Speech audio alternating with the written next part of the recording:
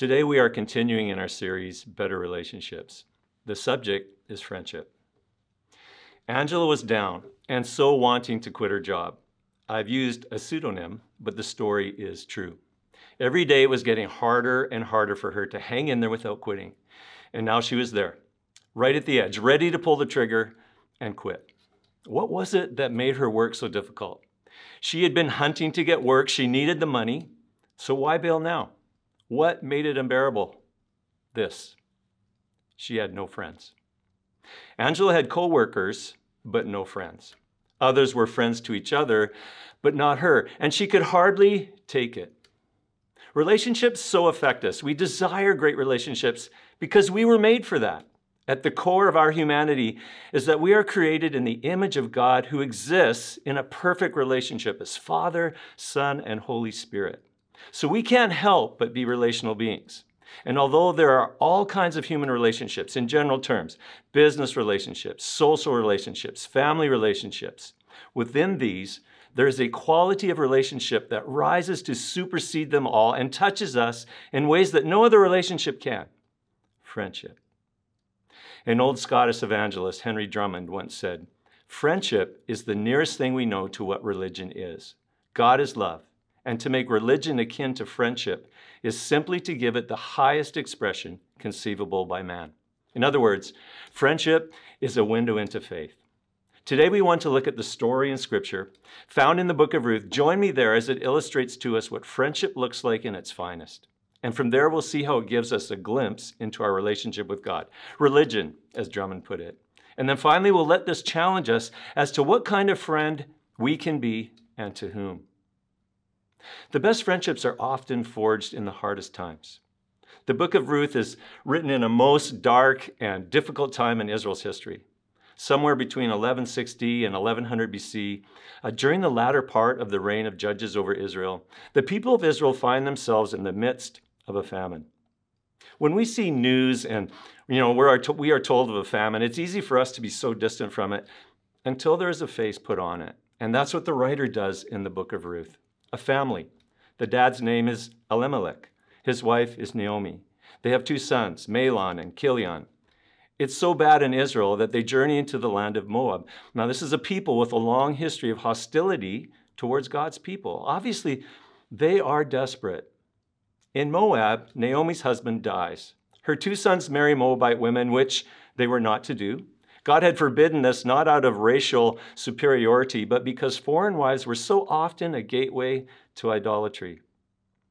As life would have it, Naomi's two sons die. There's no mention of grandchildren, just the two daughters-in-law that Naomi is left with, Orpah and Ruth. Life has dealt a hard hand to Naomi. Now, word reaches Naomi that God's favor has returned to Israel, and there is again crops and food. Naomi makes the decision to return to her homeland. She is a bitter widow left with but two daughters-in-law, Moabites at that. We read in chapter 1, verse 7. So she set out from the place where she was with her two daughters-in-law, and they went on the way to return to the land of Judah. But Naomi said to her two daughters-in-law, "Go, return each of you to her mother's house. May the Lord deal kindly with you as you have dealt with the dead and with me. The Lord grant that you may find rest, each of you in the house of her husband." Then she kissed them, and they lifted up their voices and wept. Ruth and her daughters-in-law have gone through deep waters together. They've grieved, they've survived. Parting will be the ripping of yet another relationship for each of them who have already endured so much. Now, Naomi urges them to return to their people. There's little prospect for the two of them when it comes to marriage and family. Verse 14, then they lifted up their voices and wept again, and Orpah kissed her mother-in-law, but Ruth clung to her. Naomi tries one last time with Ruth. Why doesn't she just do as her sister-in-law has done? Go back. There's no shame in that. Go. But Ruth is resolved, and what follows is a response from Ruth that has struck the chord of our hearts in its beauty. It is often repeated at weddings, so it is not about marriage at all, except that which typifies a marriage at its best, friendship. Verse 16, but Ruth said, "Do not urge me to leave you or to return from following you. For where you go, I will go, and where you lodge, I will lodge. Your people shall be my people, and your God, my God." Where you die, I will die, and there will I be buried. May the Lord do so to me, and more also, if anything but death parts me from you." And when Naomi saw that she was determined to go with her, she said no more. These amazing words from Ruth give us a glimpse into what friendship at its best can look like. There's some beautiful traits here, and I'm going to highlight 4. First, Ruth is loyal. "For where you go, I will go, and where you lodge, I will lodge." When I think of loyalty, I think of the kind of person who makes a commitment and sticks to it. Sticking to your word, no matter what, is what the fabric of loyalty is made of. One of the ways we describe loyalty is to say, "I am with you." That is to say, whatever decision you make, even if and when you mess up, I will be there for you. I'm not going to abandon you. And as this story plays out, Ruth does exactly what she says. By all appearances, there's nothing in it for Ruth to go to Israel. She will be a foreigner who's not married, right? It will be unfamiliar. She has no idea how it is going to play out. But her decision is not based on orchestrating the best scenario for herself. Her decision is based on being true to another. That's loyalty. Our pastor Lyndon here at Central Heights tells me, "Give me a word picture to help make what you are saying stick." Well, Lyndon, this is for you. If you were an animal, be a dog and not a cat. Some of you might be offended by this. "A cat is a man's best friend," said no one ever. Seems to me in the home, a cat is like, "Welcome to my home. How do you want to serve me?" And I'm sure your cat is the exception if you've got one. But a dog is like, "I'm here for you, no matter what. How was your day? What can I do for you?" And that is why the often repeated statement is, a dog is a man's best friend. Be loyal like that. Friendship at its finest is loyal, and it transcends boundaries. "Your people shall be my people." It's easy to hear these words and hardly think twice about them. I have traveled a fair bit in my lifetime. It's one thing to go to an unfamiliar country, visit for a week or 2, eat strange food, drink funny liquids, sleep on weird beds, knowing that you'll be back home soon. It's another to uproot and move permanently. "Your people shall be my people" is to say, I will adapt my life to your life for your sake. And Ruth knows there is going to be no looking back. Thinking on this idea of transcending boundaries, it strikes me that socially we have been trending in the opposite direction for years, and that has accelerated in the more recent. We cluster and cocoon in neighborhoods with like-minded people. Ask a realtor if this isn't so. Our friendships are parceled out to those who believe like we believe. All too quickly, we cut off those who disagree with us, leaving us with a smaller and more homogeneous friendship circle, and we are poor for it. Whether different political views, different economic status, different race, there is a richness in diversity. Ruth is demonstrating a friendship quality that makes the move for the sake of others. Like when a Christian makes room to be a friend to a non-Christian, without compromising beliefs and without making that person a project, making the move to step into their world, not to get something, but just because they love. For people who weren't raised in a Christian home, most come to faith in Jesus Christ through a friend. But here's the thing. Most Christians, after having been a Christian for 2 years or longer, have no meaningful relationships with those who don't know Jesus. We have to ask ourselves, do we get too comfortable in our Christian bubble? Have we forgotten to make the move, transcend the boundaries, enter their world because we love? Friendship at its finest is loyal. It transcends boundaries. It shares in the spiritual. Your people shall be my people, and your God, my God. Naomi and her family had gone to Moab. Her sons had married women of a different belief. But in it all, and even in her bitterness, Naomi's faith is still recognizable. Ruth has seen enough of Naomi's faith to be able to say that not only will she move to Israel with Naomi, but that move will include a move of belief. Now, you can have a good friendship without a shared faith. I have a friend who is Sikh, properly pronounced sick. Our beliefs are different, but our friendship has been long, like decades, as a matter of fact. And sometimes we engage in spiritual conversations, and I so want him to move to where I am and experience what I have in Christ, and he knows that. But the fact that he hasn't done this does not sever our relationship. Yet I know there's something more for a friendship that unites to share in the spiritual dimension. For a Christian, partaking together in our relationship in Christ touches a part of us that is deep and most important.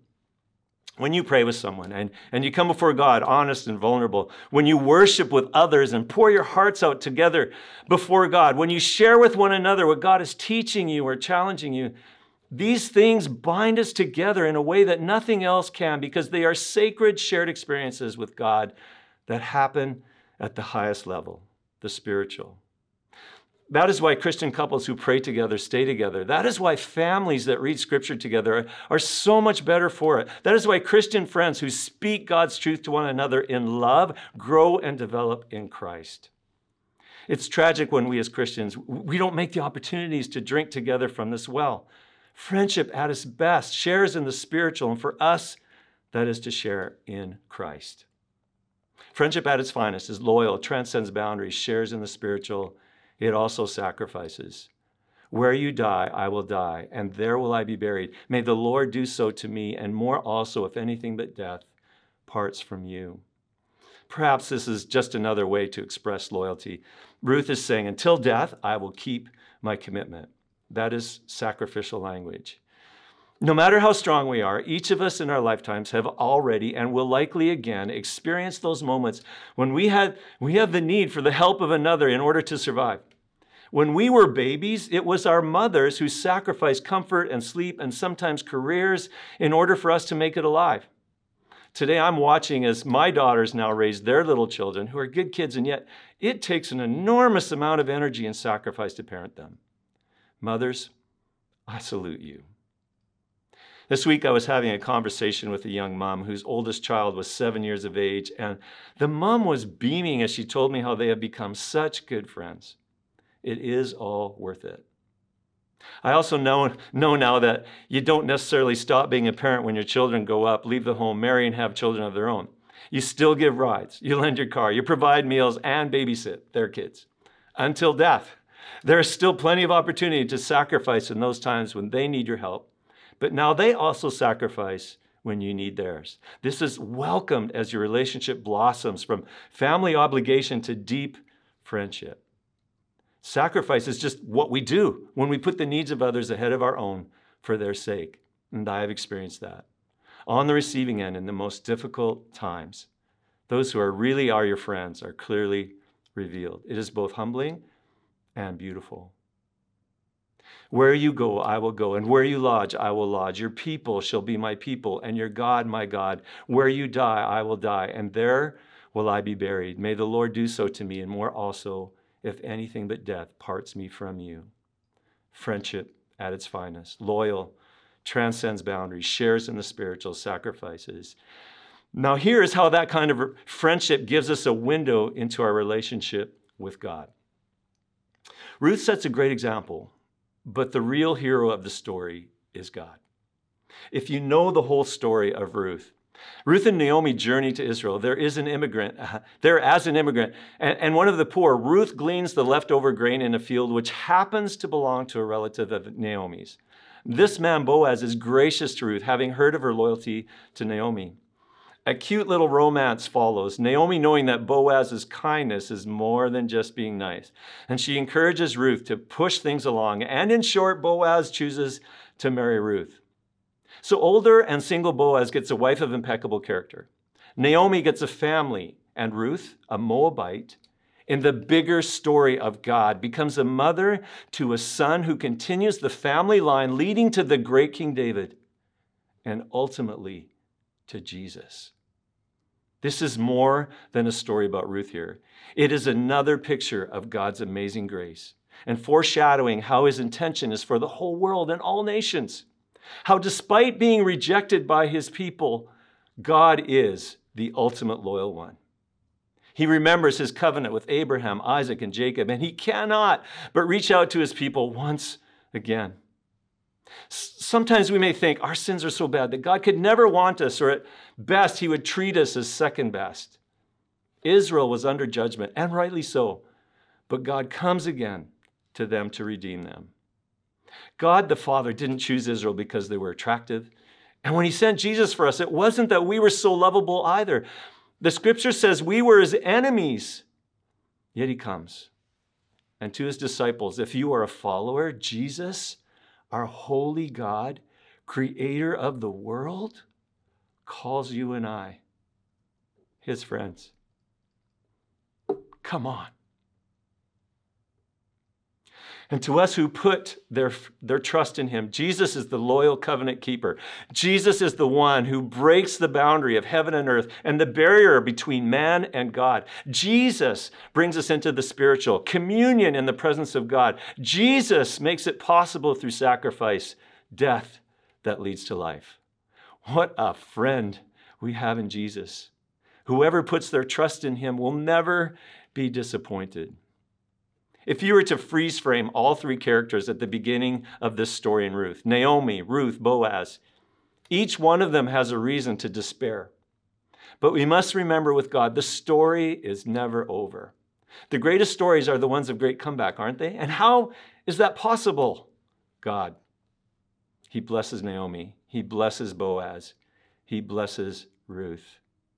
And as you read the whole story of the Bible, in this life, circumstances may not be all what we hope for, but as we consider our story in light of all eternity, this truth is for certain. No one who ever puts their trust in God will ever be disappointed. So what does that mean for us and our friendships going forward? If we would have deeper and better friendships, the best way to go about it is to be the kind of friend you hope to have. I started this talk with a brief story about a woman struggling with her job because of her lack of friends. Well, let me tell you more about what happened. Before quitting, Angela had a conversation with someone about her situation. That person gave her some simple suggestions to try. Show some interest in your coworkers and ask them a few questions about their lives. It's amazing what followed. Within a short time span, Angela received some Facebook requests from a couple of coworkers. She was included in a WhatsApp group among her coworkers. People wanted to be her friend. And there's more. I guess her attitude changed in this towards her work so much, her boss singled her out with praise in front of the whole staff, all because she had chosen to be a friend instead of first looking for someone to be that for her. God has shown us the kind of friend we are to be by being that himself. Our ability to be a good friend to others starts by receiving from what Jesus has done for us in his loyal, sacrificial love. We started in this series with the subject of self-care. A big part of that was to partake of Jesus by being in his presence. Friends love to spend time together. And by being with Jesus, we receive the capacity to be what God has been to us. Loyal, transcending boundaries, sharing in the spiritual, sacrificial. Today in response, I want you to ask God for two things. One, ask God to help you see the opportunities in front of you and to have the desire and ability to live out Christ-like friendship. That people would say, my encounter with you left me better. You know, as you just live life, I suspect there will be many opportunities to put into practice what we have talked about. An opportunity to sacrifice, an opportunity to keep a commitment, have a spiritual conversation, to be the kind of friend that points people to Jesus. Two, ask God who he wants you to be a friend to. My guess is that he'll want you to befriend someone who does not share your faith. Transcend the boundaries for the cause of Christ, as Jesus did for you. One final thought. We all want to make a lasting difference with our lives. People don't name their children Orpah. Remember? The daughter-in-law that returned home. But they do name their children after Ruth, in whom we see a friendship that points us to Christ, the one who enables you to be that way too.